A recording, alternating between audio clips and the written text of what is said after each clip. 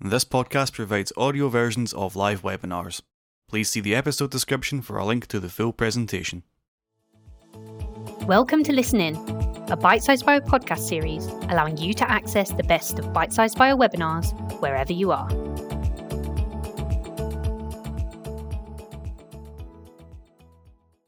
Hello everyone, this is Jennifer Swift welcoming you to this course webinar, which is brought to you by the Bite-Sized Bio Science Writer Academy. The Bite-Sized Bio Science Writer Academy is the place to come if you're interested in launching a career in science writing. With our writer onboarding courses, we'll provide you with all the tools you need to perfect your science prose. We'll walk you through getting started in science writing, writing for the web, creative writing techniques for scientists, and much more. Why not visit us at sciencewriteracademy.bitesizedbio.com, where you'll find more information about some of our upcoming courses and how Bite-Sized Bio can help you kickstart your science writing career. Today's presentation is titled Top Tips for Writing a Research Poster and is being presented by Dr. Adam Pawson, Senior Managing Editor at Bite-Sized Bio. Adam received his PhD in Chemical Pathology and Pharmacology from the University of Cape Town before moving to Edinburgh, where he spent 12 years as a postdoctoral fellow and senior investigator scientist at the Medical Research Council Human Reproductive Sciences Unit. He then joined the IUPHR BPS Guide to Pharmacology database team at the University of Edinburgh Centre for Discovery Brain Sciences, where he was senior database curator for almost 10 years. Adam joined the Bite-Sized Bio editorial team in April 2021. Now, as always, we'll have a question and answer session after the presentation, so please type any questions that you have during the presentation into the questions box which appears on the bottom panel of your screen, and I'll put those questions to Adam at the end of the presentation. And a link to view the recording of this presentation will be sent to you in due course. So now, over to you, Adam, for the presentation. Well, thanks for the introduction, Jen, and welcome along, everyone. Today, I'm going to walk you through how you can prepare for design and present a poster that everyone will want to visit and hear about. I've split this presentation into three broad sections, starting with some considerations and preparation you can do before you actually start designing your fabulous poster. We'll then work through the actual process of designing the poster, including a title and how you choose one, which sections to include, what fonts and colors to avoid. And then finally, we'll explore the art of presenting your poster to give your audience the best possible experience. So let's dive straight in. So beginning with some of the key considerations and pre-planning you can do before you start designing your posters. So things like giving careful thought to who your audience is likely to be, what you want to tell your audience, and how you can plan your content before you start designing your poster. These are really important considerations because they'll save you time in the long run. You don't want to spend hours designing your poster only to have your mentor tell you that you've chosen the wrong project to present, if you're lucky to have more than one project, or that people will struggle to understand much of the content because you've pitched it outside the scope of the conference that you're attending, or even that the primary focus of your poster is all wrong and you've chosen the wrong experiments to highlight. So the first thing to bear in mind is that you should start your preparation early and give yourself plenty of time to get things right. You may be amazing at poster creation and feel like you can put it off designing your poster until the week before you fly to the conference, but you really need to give a lot of time before your poster goes to printing. You probably need to share your poster with colleagues or collaborators so that they can review it and give them time to feedback to you about any potential changes. Next, you need to carefully read the instructions and guidelines for both your poster and your abstract. Most conferences start accepting abstract submissions many, many months before the actual event, and there are usually some very strict deadlines to meet for getting your abstract in on time so that it can be reviewed and hopefully accepted. You should always follow the conference rules when writing your abstract and designing your poster. If you don't, things can really go wrong. For example, your abstract might not be accepted. And remember that organizers will have hundreds, if not thousands, of abstracts to review, and you don't want to annoy the reviewing panel with a poorly formatted abstract. Also, it's really important to put together an attention-grabbing abstract. Attendees often scan abstract booklets before the conference, so you can grab their attention early with a catchy title and a well-structured, easy to read and understand abstract. And then there's a good chance that they'll make a note of it and visit it when they get to the conference. Another example of where things can really go wrong if you don't read the guidelines and start early is represented in this image on the right over here, where you could rock up at the conference only to find that your poster's in the wrong orientation. Now, I'm not saying that's what happened to this particular person. Perhaps they are reusing a poster from a very recent conference because they didn't have time to reformat it and get it reprinted in the right orientation for this particular conference. But if you start early and start your preparation early, then you can avoid embarrassments like this. It's also important to keep your poster as simple as possible. Remember that a poster is really an illustrated, highly visual abstract. Attendees will have very little time to visit all the posters during the poster session, and these sessions often run concurrently with lunch breaks, so you want to attract their attention and encourage them to stop and get a quick overview of your poster. Next, you need to give some thought to your likely audience and consider how familiar your audience is going to be with your research area. So what is their background relative to your research project? And you need to tailor both the content and the language of your poster to your audience so that they can digest what you're saying and provide constructive criticism and ask thought-provoking questions. To help you prepare for your audience, you should also consider the scope of the conference. So if you're attending a cross-disciplinary conference where the audience may be less familiar with your area of research, you may want to make your content more accessible by avoiding things like jargon and simplifying complex concepts. If you're going to a conference that's more specific to your research area, you probably do not need to include as much background information. So you should prepare for the best visitor experience possible by anticipating what your audience knows or may not know. Remember, space is limited on your poster, so you can't give a lengthy background to satisfy all audience types, but always be prepared to answer more general or specific questions depending on the scope of your conference, of the conference you're attending. Then you move on to consider what it is you want to say, the story you're going to tell. Even if you have multiple projects in the lab, choose only one to present on your poster. And your mentor can help you make this decision. Start by jotting down what the central question is that you're trying to answer. Once you've established the central question you're trying to answer and want to address in your poster, keep this in mind throughout the design process so that you have a firm structure on which to hang the other elements of your poster. You are an expert of your research project, but make sure that you brush up on your literature before you start designing your poster and before you go to the conference. One important reason for this is related to the point I made on the previous slide about the scope of the conference that you're attending. You want to establish relevance of your research so that it appeals to and is relevant to as many visitors to your poster as possible. So you may need to do a bit more reading around real-world relevance of your research, such as implications for disease progression or potential therapeutic applications and so on, depending again on the scope of the conference and who your likely audience is going to be. Now that we've established who your audience is likely to be, which project you're going to focus on, and what your central question is, you can begin to plan your content. To help you plan your content, you should answer these three questions. What is the central takeaway message? In other words, what is the most important, interesting, astounding fact, finding from your research project? Next, what should I show? In other words, how can I visually share my research? For example, should I use charts, graphs, photos, images? And choose your content wisely here, and remember that less is more. Next, what should I say? In other words, what kind of information can I convey during my talk that will complement my poster? Then you go on to make a list of likely section headings for your poster, and we'll review these in more detail a bit later.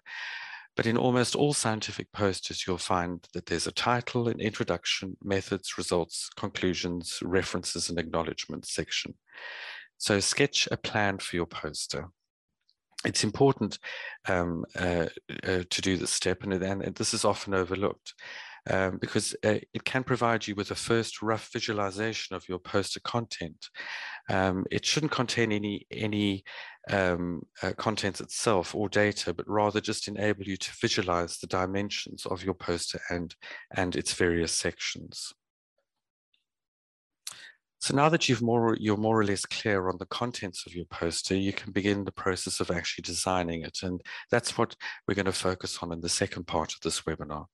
We'll be looking at things like elements of a well-designed poster, and then we'll move through the various steps in the design process, such as deciding on which software to use, all the way through to considerations for when it comes to printing your poster. So what are the elements of a well-designed poster? Well, top of the list is that your research must be clearly and concisely presented. Your poster should also be eye-catching, and consistency should be maintained throughout your poster. Things like your figures are matched in style, weight, size, and that color usage is consistent. Your poster should not be cluttered. White or open space is really important on a poster and will make your poster more readable. Your poster should be easy to navigate with a natural and obvious flow so that the viewer knows where to go next. You should have made use of effective use of colors on your poster and not go overboard with color, because this can really be off-putting. You should also address hidden disability issues like color blindness and dyslexia. And there should be a good balance between text and graphics on your poster to make it more easy on the eye. A good poster also uses summary graphics to convey key messages. So this is a great way to cut down on text density. It's important that your poster can be read in about 5 to 10 minutes from 5 feet away, and that you can present your poster in 5 minutes at a comfortable conversational pace. Finally, it's important to note that abstracts are usually not included in academic posters, but it's important to check with the conference guidelines. So moving on to software. So at conferences nowadays, you'd be hard pressed to find a poster that's made in the traditional way with many pieces of paper taped together or glued onto a poster board. My first poster when I was doing my PhD was actually exactly like that. Instead, posters are now designed entirely on a computer and then printed on a large commercial printer. And there are many software options you can use for putting your poster together. Your institute's graphics department should be able to guide you through the best software to use, particularly since they'll probably be printing your poster for you. And it's a very good idea to check with whoever is going to print your poster about software compatibility, color formatting requirements, and image and graphic resolution requirements, and also what file format you need to provide your final poster for when it goes to printing. For example, a press-ready PDF file generated from the program that you're going to use. So most posters are created using Microsoft PowerPoint, which is easy to use, and the chances are that you already have it on your computer, know how to use it well. But there are also more advanced software packages that you can consider that are also user-friendly, but may require some additional training on your part. So these include the Adobe Creative Suite, programs such as Adobe Illustrator and Adobe InDesign, and also Corel Draw. And you may also consider using open source alternatives such as OpenOffice, which is a free alternative to Microsoft Office, and Impress is the PowerPoint alternative there. As I mentioned on the previous slide, summary and overview graphics are a great way to convey key messages or to distill complex concepts on your poster. And there are several online tools that you could use to design these graphics, such as BioRender and Canva.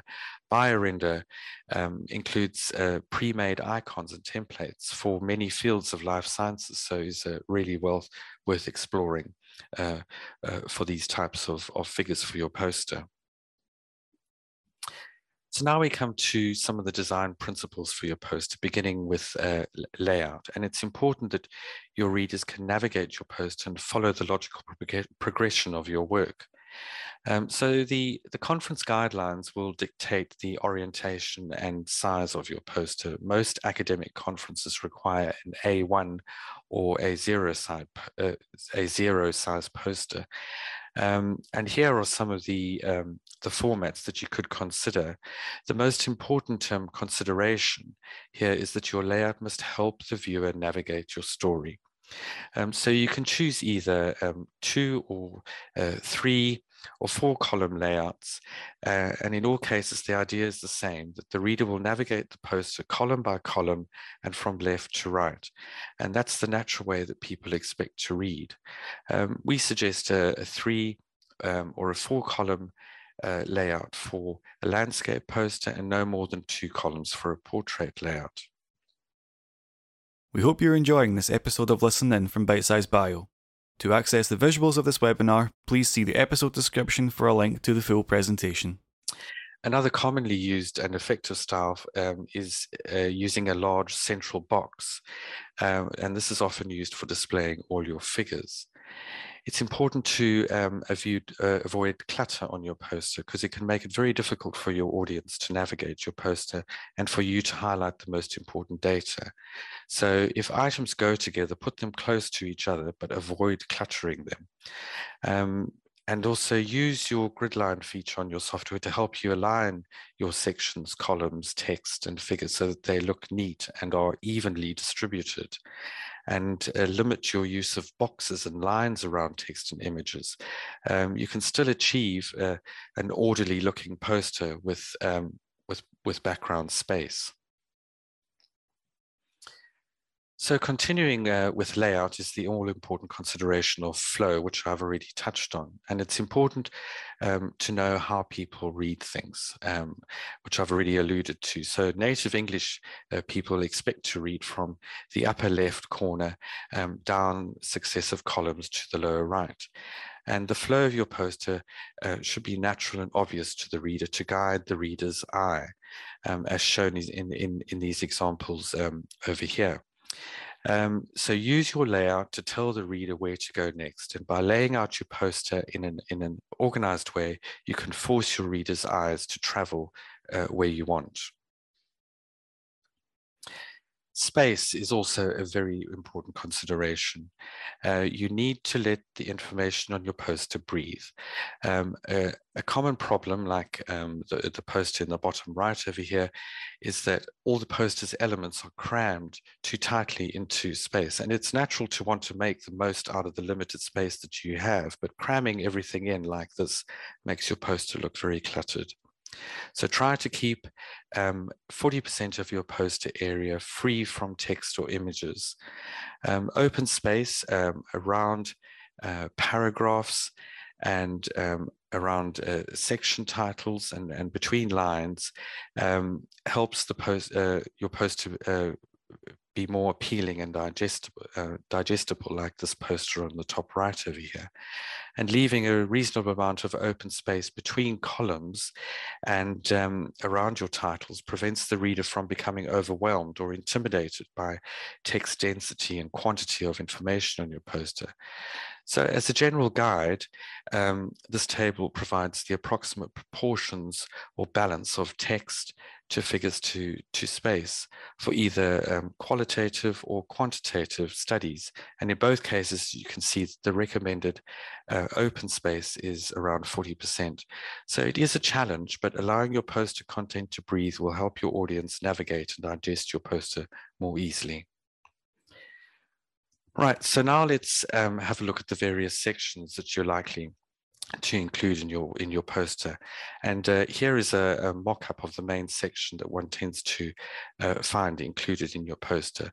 So a short title is important, and be creative and come up with a title that includes relevant keywords to help passers-by quickly recognize if they're interested in your poster. The title section should also include the authors and affiliations and any logos, but try to avoid too many institutional logos in your title section, and also rather not include photos of your research building or your campus if you can. Then we have the introduction, and here you need to be concise, refer to the central question or hypothesis, and try to use an overview graphic, which is a really great way to introduce your work.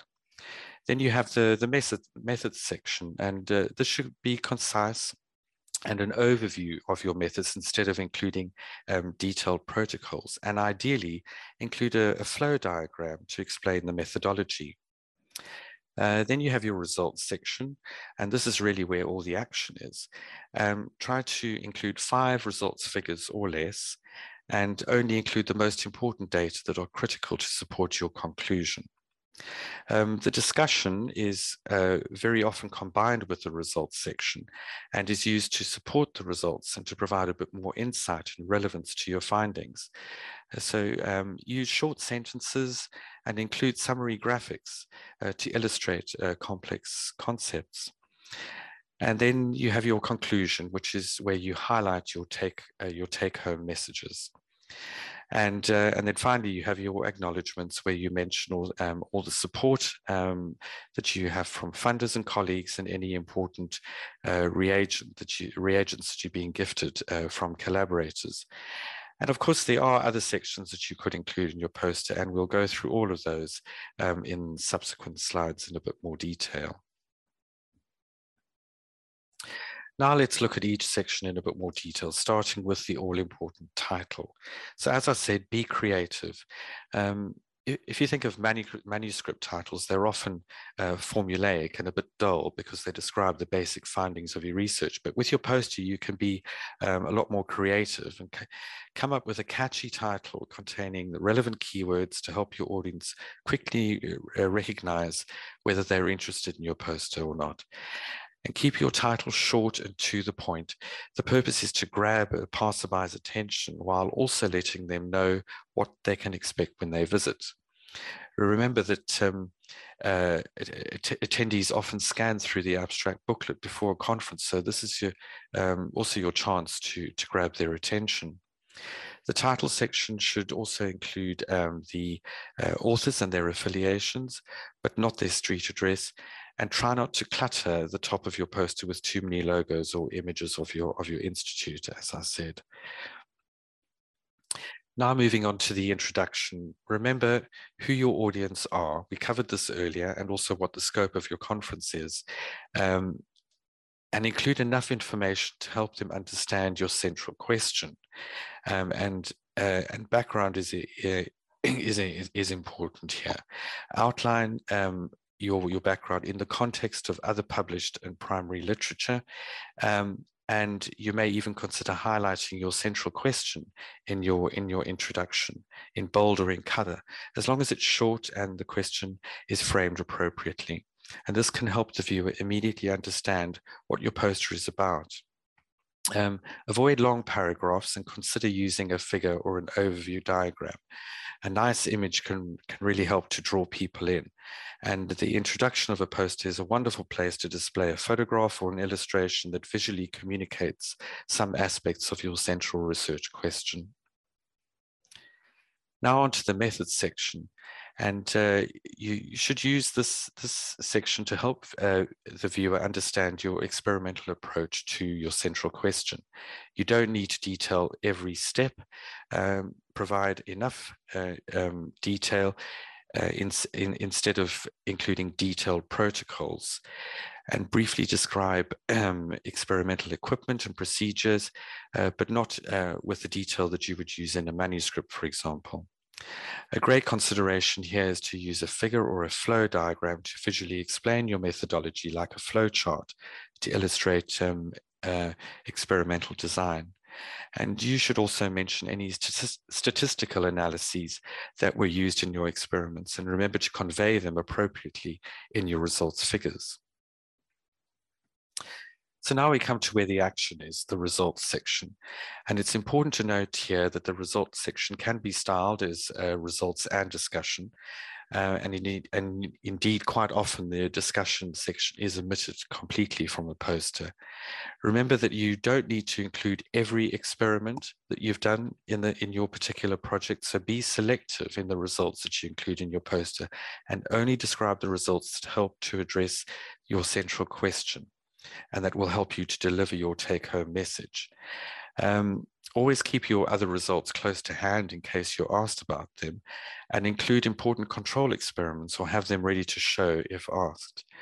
And refer to your figures in your supporting text, and keep your text as concise as possible using bullet points where appropriate. And use your supporting text to provide more insight and relevance to your finding. You should provide engaging and descriptive figure titles and legends so that your figures could stand alone on their own. In other words, the titles and legends describe the result fully and adequately to the reader if they happen to skip through all the previous sections in your poster. And so, for example, the title Western blot of protein kinase C is not very helpful or descriptive, but protein kinase C activity is downregulated after drug treatment is much more descriptive and helpful to a visitor to your poster. Consider the readability of your graphs and your figures as a whole. Cut out any relevant information and labels on graphs or parts of an image, and use arrows or boxes to help direct attention to relevant parts of your graphs or images. And then take a step back and double check for readability. Axes and labels can often be too small to read from a distance.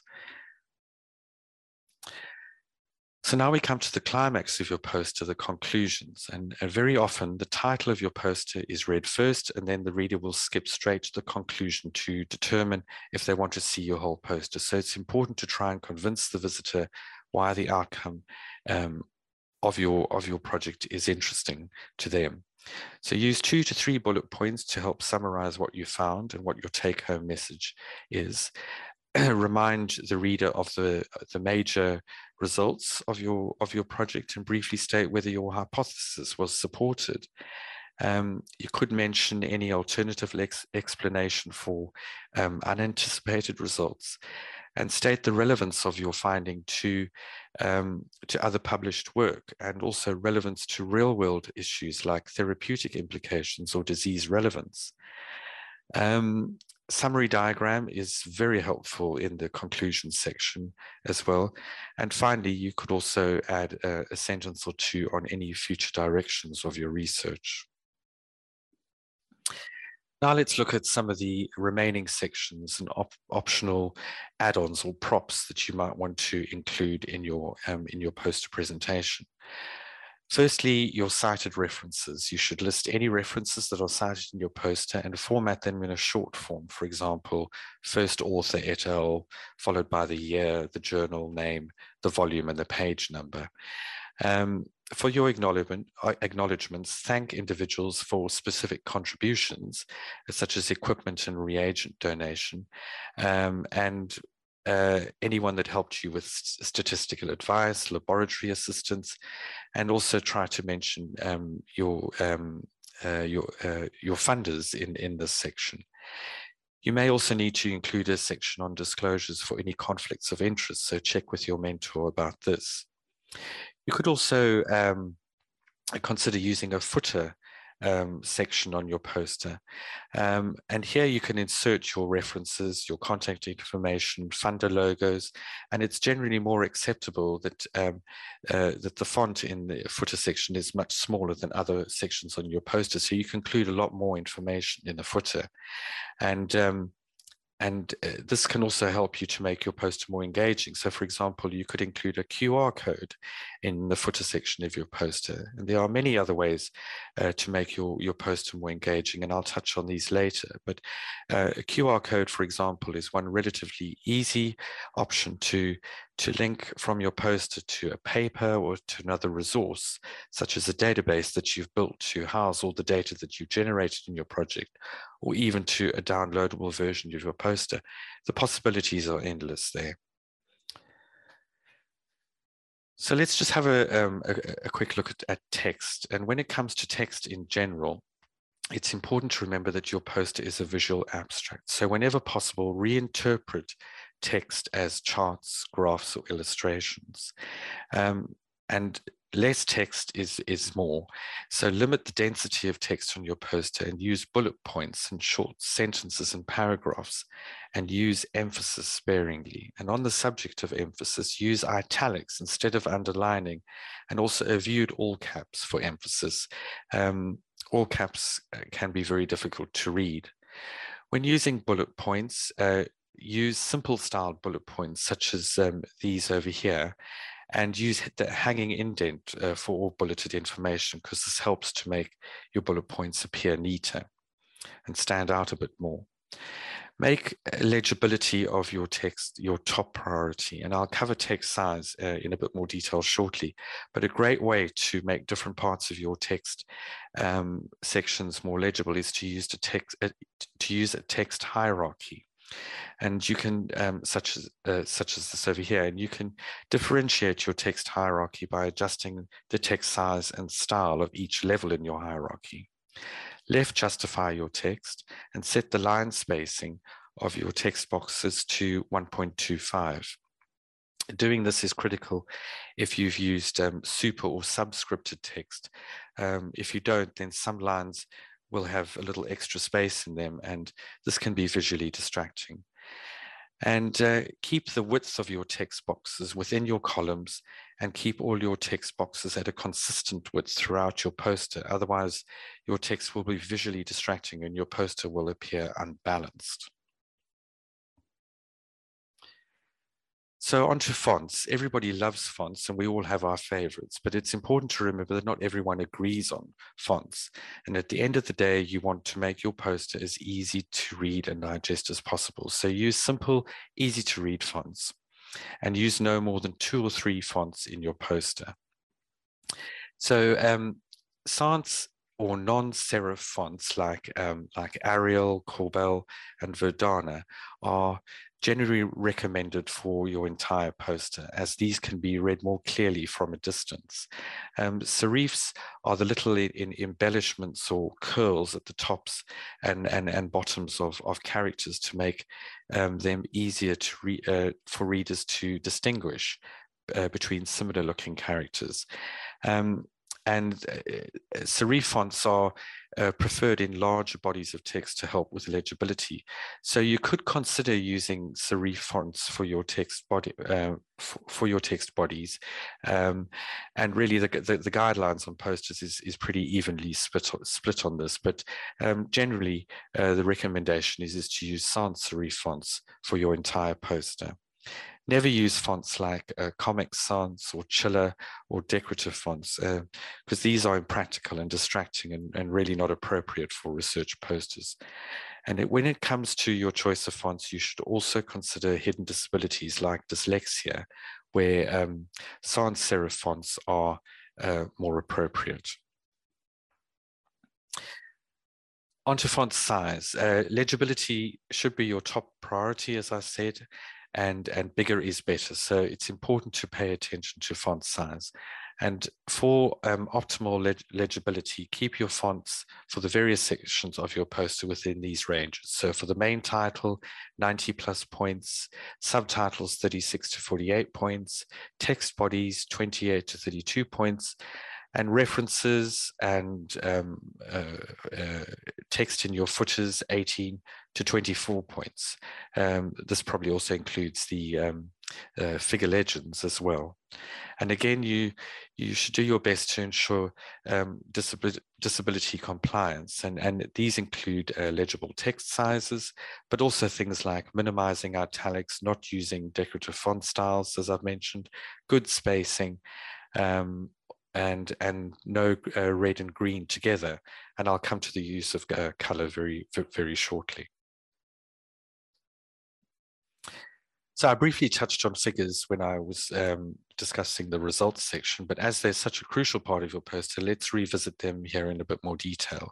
So aim to make 20 to 40% of your poster visual content and use 5 or less figures for your results section. Obviously, you're going to include overview and summary figures as well. And as I mentioned, your figures should try and stand alone, particularly your results figures, and their titles and legends should be as descriptive as possible, so that the full result is clear to the reader if they happen to skip through other sections of your poster.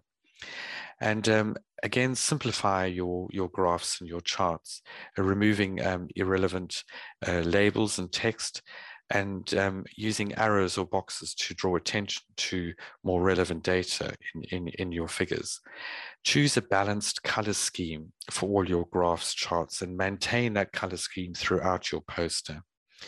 And use diagrams to illustrate complex concepts, and consider using summary figures for your discussions and your conclusions. I mentioned things like tools like BioRender at the beginning of the talk, which are particularly useful for creating these types of figures. Use meaningful, high-quality images. Your graphics department should be able to advise you on the best parameters for these. Crop and edit images so that only the important information is obvious to the viewer. And also balance the figures visually in your poster to make it more appealing. So instead of having all the figures on the right of your poster, make sure that there's a good balance across your poster. Now onto the topic of color. So you want to make your poster stand out, but you also need to make sure that it's easy on the eye. So use color sparingly. Too many colors can be very distracting and look untidy. Choose a color scheme of 2 to 3 related colors and maintain it throughout your poster. 2 or 3 related colors will give your poster a more cohesive look. And you can use a color wheel to help identify related colors. In other words, those that are next to each other on the color wheel. What about your poster background? A distracting background can take away from what should be the main focus of your poster. In other words, the data and your story. So try to avoid busy or patterned backgrounds. Use a solid light background instead. This will ensure that your text and your images will stand out against the background better. If you must use a themed background that is relevant to your work, beware of distraction. The use of background images, even ones that have a subtle watermark to them, are really effective and can often be distracting, such as this example over here. As I mentioned, it's best to use a solid background to ensure that your text and your images stand out well. Dark text on a white background is easier for most people to read, and careful use of color can also attract attention to a particular area of your poster, such as short passages or a particular figure, but again, use those sparingly. And also remember that some color combinations just don't work, and primary colors such as red, yellow, and blue can overpower your message and make text difficult to read, as in these examples over here. And you should also consider people with hidden disabilities, like red-green color blindness. And you can test whether you've made a mistake in your color choice by running a JPEG file of your poster through Coblis, this color blindness simulator. And there's the web address over there. You should maintain your carefully chosen color scheme in all your graphs and images. the example is over here, where the color scheme that we've chosen is carried through on both types of graphs. Also, if your graphs are black and white, colored background or borders can help them to stand out. And finally, be sure to adjust the color and contrast in any of your colored images, images such as microscopy images. That's also an important consideration. So how can you make your poster even more engaging?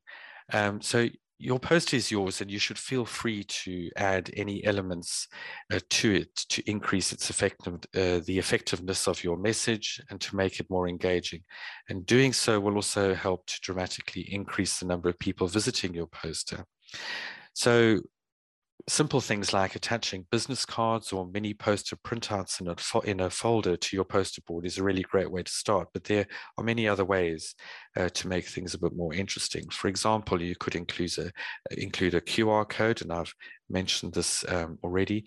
So embedding a QR code on your poster can help you to link to a paper or to a resource or to your poster, which you've uploaded on SlideShare, for example. And you can also link to videos associated with your poster and a lot of other cool stuff. So the possibilities really are endless here. You could also make use of hidden panels to make your poster a bit more interactive. So by placing sticking a card over a section of your results and with a label on it saying "lift to reveal results" can make your poster a bit more interesting. And you can use things like doodles and sticky notes to make your poster a bit more interactive. So with doodles, you can paste a transparent sheet over your results and then use non-permanent marker pens to doodle on your results while you're presenting your poster. And then you can rub off the ink once you're finished. And sticky notes to add suggestions or comments to your poster. You can also make use of 3D images if that's appropriate to your research, and you can attach a pair of 3D viewing glasses to your poster so that they can view these images. You can show movies. So for example, you can attach an iPad to your poster with a movie loaded onto it. And then depending on your research project, you can also include sound or even potentially odors to make things a bit more interesting. So you're nearly done now. You've created your poster, but there are a few more checks that you need to make before it can go to printing. Firstly, proofread your poster. You don't want any typos or errors in your poster. And you can use the zoom function on your software, zoom right in and scan through your poster from left to right, top to bottom, and then check all the alignments are even, that colors are consistent, and that fonts match. Print a test version of your poster. It can appear perfect on your computer screen, but typos may have slipped through. There may be issues with color, with graphics and alignment that you can spot before printing. Ask your mentor to check your poster, especially for content issues like mistakes in how one of your data sets is graphically represented, or one of the conclusions that you've drawn. And ask a colleague to look over your test version, particularly someone from another lab group that's not familiar with your project, as they may be able to spot any inconsistencies in your content. Take on board everyone's comments about your poster's readability and overall appeal, and make the suggested adjustments. Now it's time to get your poster printed, and there are a number of considerations here too, such as the material that you print your poster on. Your graphics department in your institute, should you have one, should be able to advise you on the best options here. Request a test print from your printer and make any final adjustments including color and graphics. Low glare or low gloss material is best for posters. It makes them easier to be read from different angles. And remember also that the conference hall is probably going to be very well lit up with fluorescent lighting. So you can opt to have your poster printed on paper, canvas, or folded fabric, and each has its pros and cons. For example, paper will probably give a better printed result compared to canvas or fabric, but you cannot fold it up like a fabric poster, for example. It makes it a lot easier for transportation, and you need to carry a paper poster rolled up in a poster tube. Fabric posters have the advantage that you can fold them up, for example, within an old towel and then pack them into your suitcase. You may also consider using a service to print and have your poster delivered directly to the conference, but exercise caution here and make sure that you've seen a test version and that the company is reliable. And it's probably also a very good idea to store your poster file on the cloud or on a pen drive and take it with you in case you lose your poster during your travels and you need to get it printed again at your conference location. Or at least you can print off some mini versions of your poster as a last resort. If your institute doesn't have a graphics department or a printing service, the best alternative is to use some of the available online services, which can even ship your poster directly to your conference hotel or to the conference venue. So now that you've printed your poster, it's time to expertly show off your science. And in the final part of today's webinar, I'm going to take you through the various considerations to make in making your presentation memorable for both you and your audience. And so things that we'll look at are, for example, preparing for the big day, how you can ensure that you're in top form on the day of your poster presentation, and how you can occupy yourself while you're waiting for visitors to your poster, the actual delivery of your poster, and then finish off with some points to remember after the conference. So designing your poster is only half the challenge. Now it's time to reap the benefits of all your hard work with a well thought out presentation and delivery. So think of your poster as a conversation starter. It's an overview and not a comprehensive report of your research. It's also a great opportunity for networking and for sharing your research. So make the most out of it and use this opportunity to get suggestions and new ideas, to network with fellow attendees. Perhaps you'll find new collaborators to your research or even a future boss. So it's really important to deliver an engaging presentation, but have fun at the same time. So what things can you do before you travel to the conference to make your poster presentation experience both valuable and memorable for you and visitors to your poster? Firstly, practice your presentation and give yourself plenty of time to get it right. Do a mock practice presentation a few times while standing at your poster. It's a different experience practicing a presentation while seated or with your poster on a computer screen compared to when you're delivering a mock presentation while standing next to your poster. Practice with a colleague, preferably someone from outside your lab group, because if they're already familiar with your work, they won't notice when you skip steps or fail to explain a concept clearly, and they may also spot gaps or mistakes in the logic or design of your poster. Anticipate questions that your audience may ask you, and be prepared to answer those questions. Other things that you can do include updating your LinkedIn profile before the conference, coming prepared with business cards and mini posters and any of the props that you might be using Twitter, tweet about your poster before the conference and even at the conference, and include when your poster presentation is, include your poster number and perhaps even a photo of your poster, and use the hashtag conference name in your tweet too. Don't forget your poster at home. And as I said a few slides back, it's probably a good idea to take an electronic copy of your poster with you, just in case. So how can you prepare for the big day itself? Well, prepare the night before, get a good night's sleep, and avoid arriving at the venue without your poster by placing it next to your backpack or at your hotel room door the evening before. Dress to impress, and remember to wear comfortable shoes, as you're likely going to be spending quite a few hours on your feet, and try to be in a pleasant mood. Pack a bottle of water and some energizing snacks to keep you going throughout the session, and plan your travel route to the conference venue carefully, especially if you're in a foreign city and you need to navigate an unfamiliar transportation system. Arrive early and familiarize yourself with the conference venue. Finding your poster board well ahead of time will ensure that you aren't rushing to put your poster up before the session begins, and you've got time to compose yourself.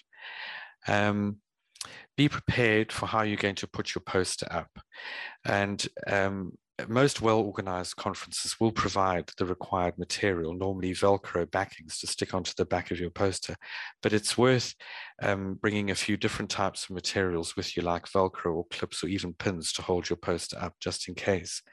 And consider also how you're going to attach your business cards and your mini poster print-offs and any other props or add-ons that you plan to use during your presentation. So your poster's up, the poster session has started, and attendees are milling about the poster hall. How do you go about occupying yourself while you're waiting for visitors to come up to your poster? Hopefully you won't be waiting too long, but there are a few things you can do in the meantime. Firstly, it's not by making a phone call. No one is going to interact with you if you do that, and you may miss an opportunity from a potential visitor. Remember that you probably only have a few seconds to grab any prospective visitor's attention and convince them to stay and explore your poster. You could have a bottle of water in your hand or browse through the abstract booklet. Nod and greet anyone who walks past your poster. They might be a bit shy, but if you greet them, they may feel a bit more at ease and come over. You could also find a wingman, someone to talk to like a lab colleague who's also attending the conference. Small crowds tend to attract others, so having someone at your poster may attract others to visit yours too. Likewise, play Show Me Yours, I'll Show You Mine. Take an interest in a poster next to yours or opposite yours and then offer to run through yours. Again, this may attract others to your poster. So a lot of scientists really hate presenting posters, and this is because more often than not, you stand at your poster, which you've spent a lot of time creating, all alone, while there's a crowd gathered 2 posters down. However, it's important to stay at your poster, be patient, and commit to your poster session. Always be available at or near your poster. Don't abandon it or hide around the corner. You never know who might stop to read it. You really don't want to miss this great networking opportunity while you're around the corner making a phone call or tucking into your lunch. If you really must leave your poster for any length of time, pin a note to the poster board to say that you'll be back shortly. It's also really important that you don't take it personally if you don't get a large audience visiting your poster. There are a lot of reasons why your poster may not be visited, which will have nothing to do with the quality of your work.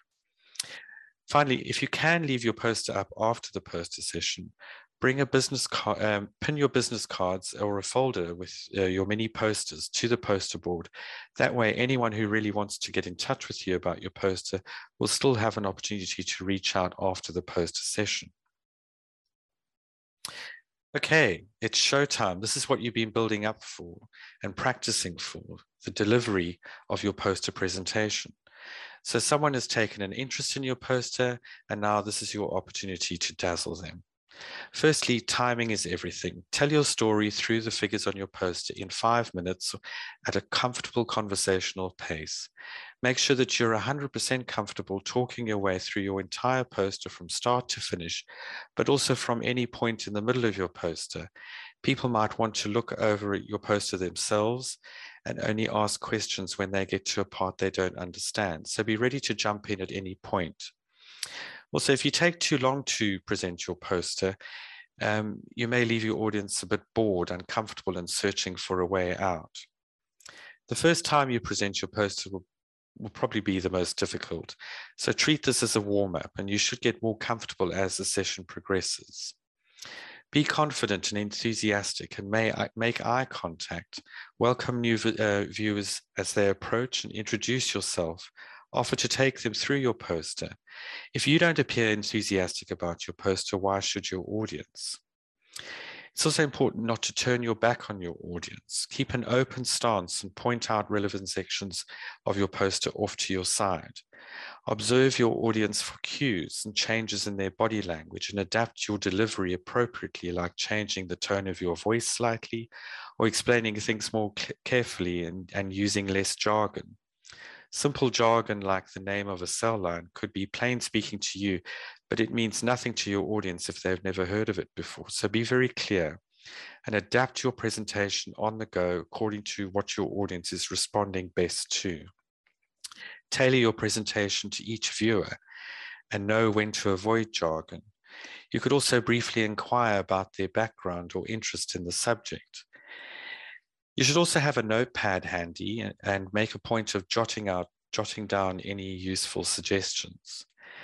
So that's it really. If you follow these tips, you'll be a poster presenting pro in no time. So finally, you've come back home and you're fully recovered from your travels, and there are a few things that you should consider.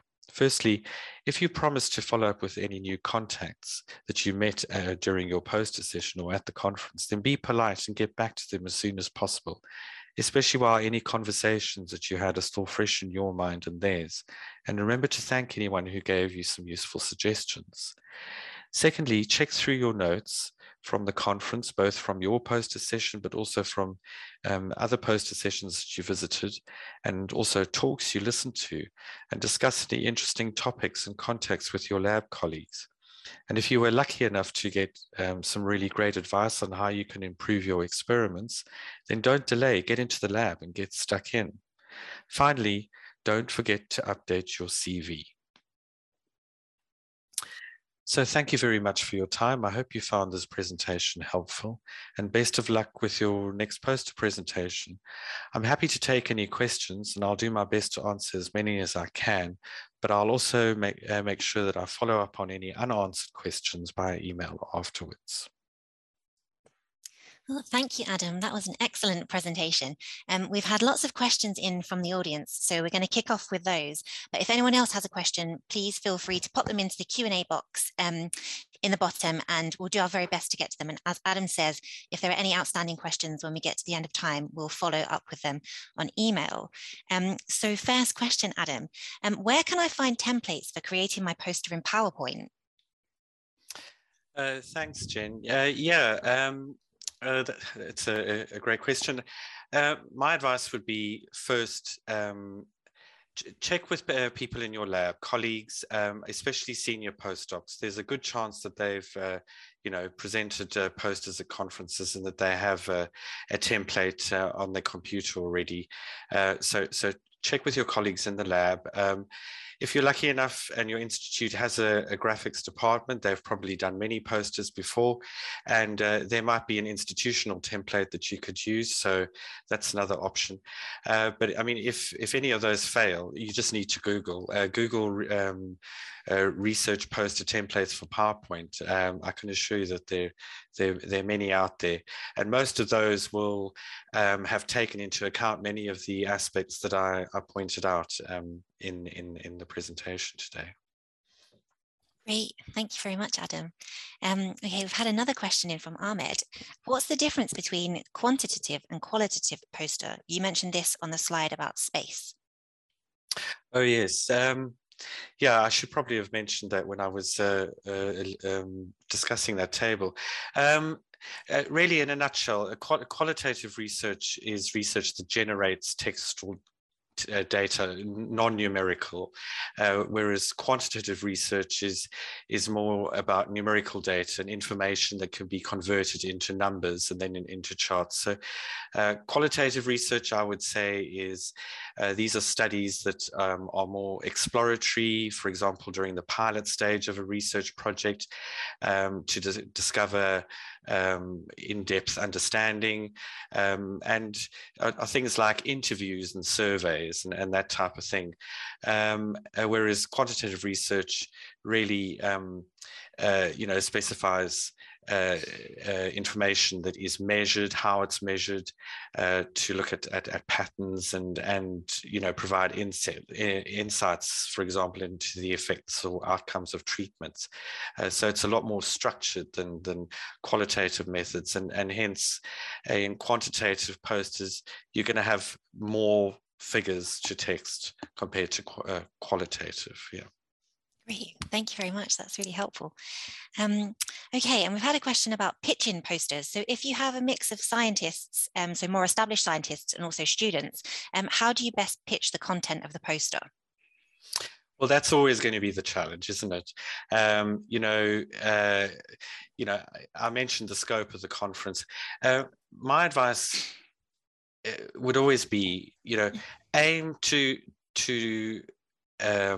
design your poster with content for a knowledgeable audience that is not directly in your field of specialism, and that in itself is a challenge, and you're never going to get it absolutely right. But I mean, the important thing to remember is that if your poster is approachable and someone is interested in it, you're going to be there on hand to answer any questions. So and that's part of the fun of poster sessions, is that it's engaging with someone standing in front of you. So if they don't understand something, you're going to be able to answer their questions and be prepared to answer those types of questions. Great. And I guess the next question is kind of a bit of a follow-up to that, or related question. And it says, is it always necessary to prepare the poster as a kind of hybrid of a published poster and an oral presentation? What would your advice be for that, Adam? Look, I would always say, you've got your poster up. Be prepared to talk through it with someone. So always have a 5-minute or so presentation ready to take someone through your poster.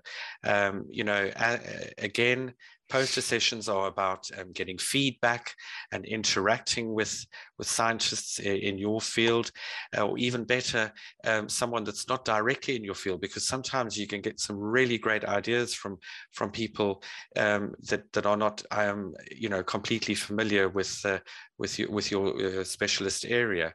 But yeah, I would say always have a short presentation ready to take someone through. A lot of people are happy just to look through a poster and then just walk off without even asking any questions, and that's fine.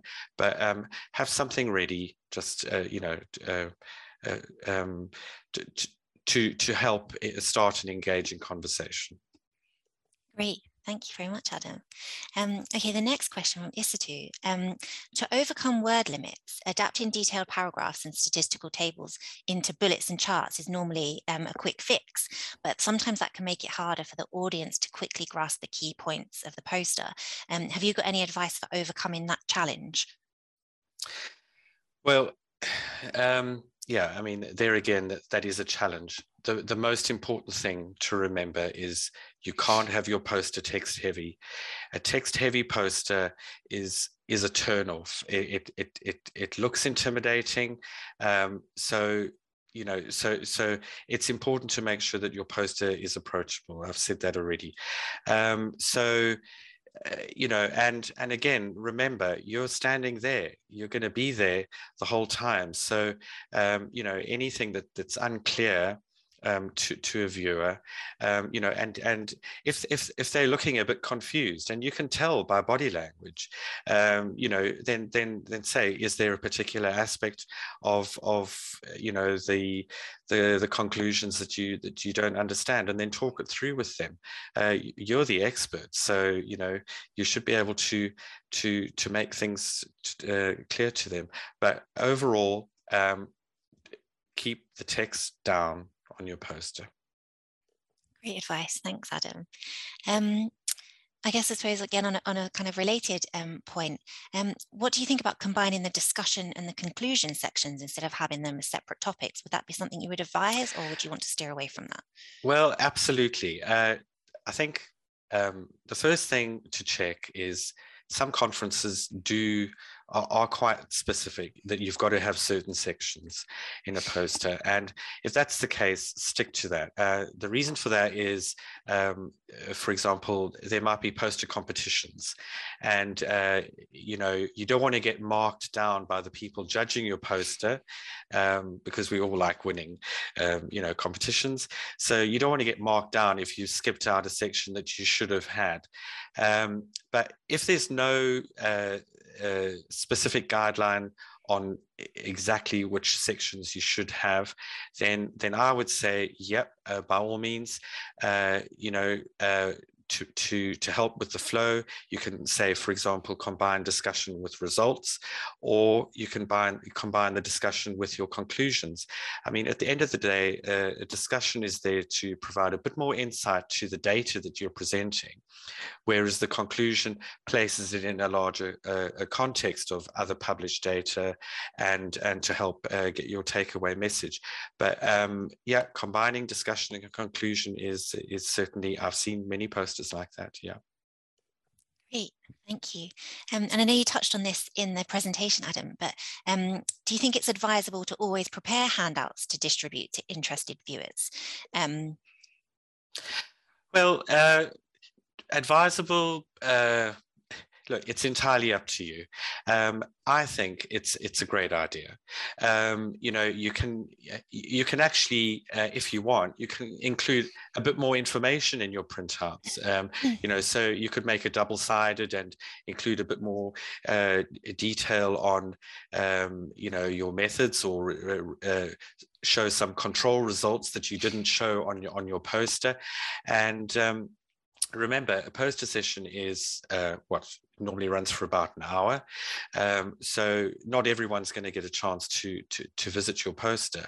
And you can't always leave your poster up after the poster session. Some conferences specify that you've got to take it down as as soon as the poster session's finished. So having printouts is a great way to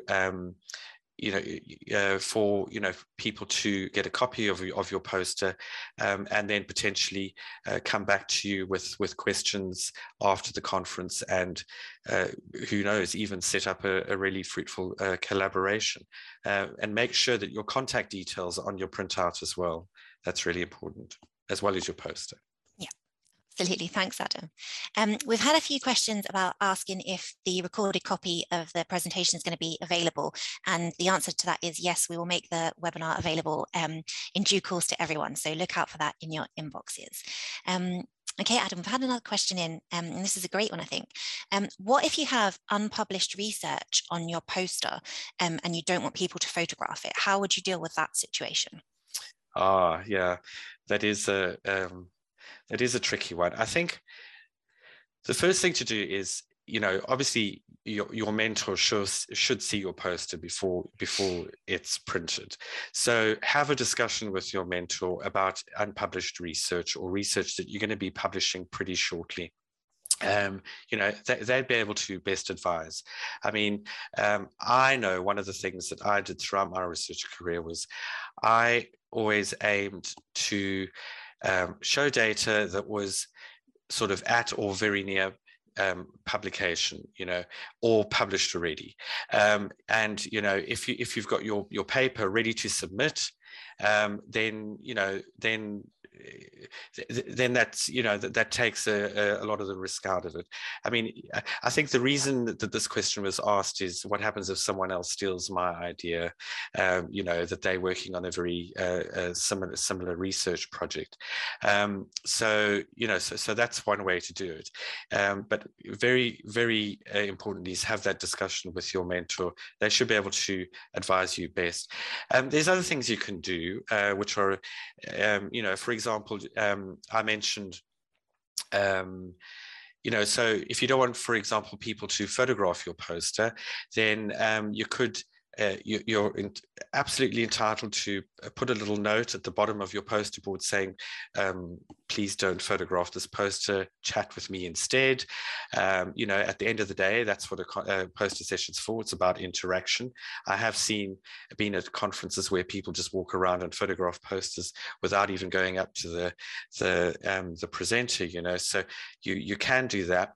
And there's other things you can do, you know, that are a bit more subtle, perhaps. Like you could use, when I was talking about making your poster a bit more engaging, you could use hidden panels. So you could, for example, hide your most sensitive data behind a panel that makes the poster interactive. So someone's actually got to come up and lift the panel to see the results. And if that happens, then that immediately opens up a discussion, because you can say, well, you know, is this data interesting to you? And well, let's have a discussion about it, you know. So yeah, it's a tricky one with posters, but I hope that answers the question. Yeah, I think there was some great advice in there, Adam. Thank you. We've had another question in from Amandeep. What do you think is the optimum delivery time for presenting a poster? Right, that is important. And I would say prepare the oral side of your presentation to be no more than 5 minutes, you know, but not rushing through it. So it needs to be at a conversational pace, comfortable, but not more than 5 minutes. I think, you know,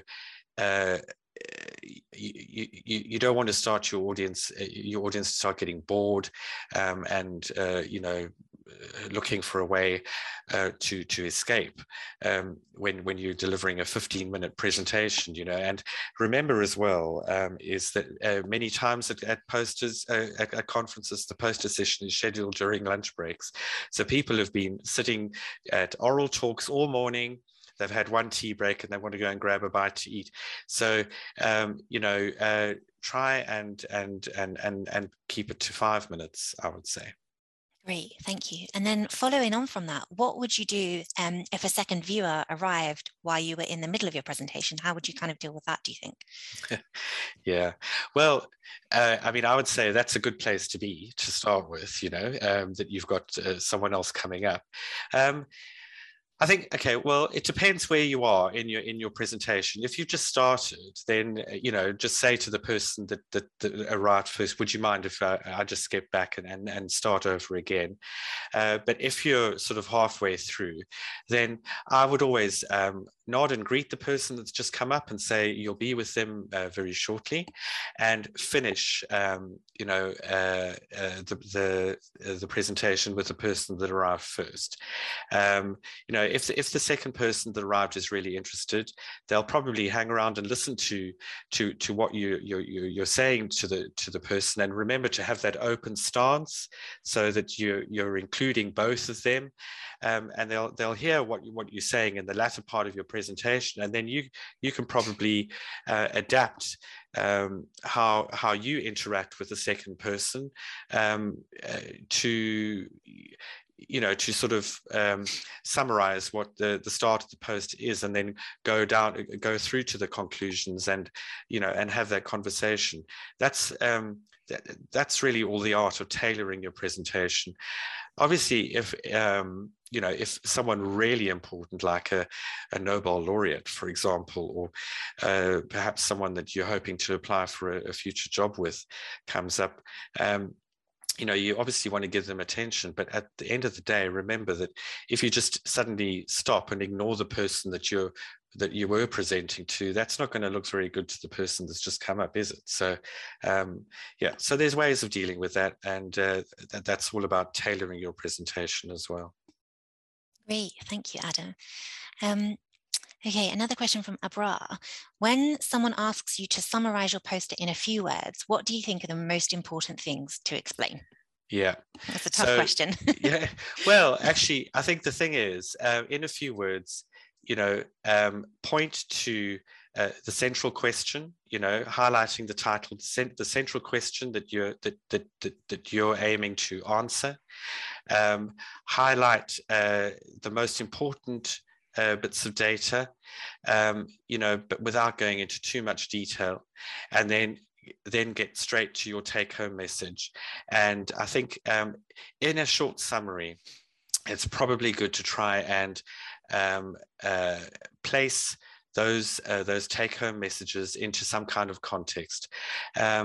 You know, I mean, they may ask for a short summary, but there's no harm in you saying, you know, very briefly, well, what is your background before you go into that short summary, because that way you can try and frame the take-home message with more relevance to them.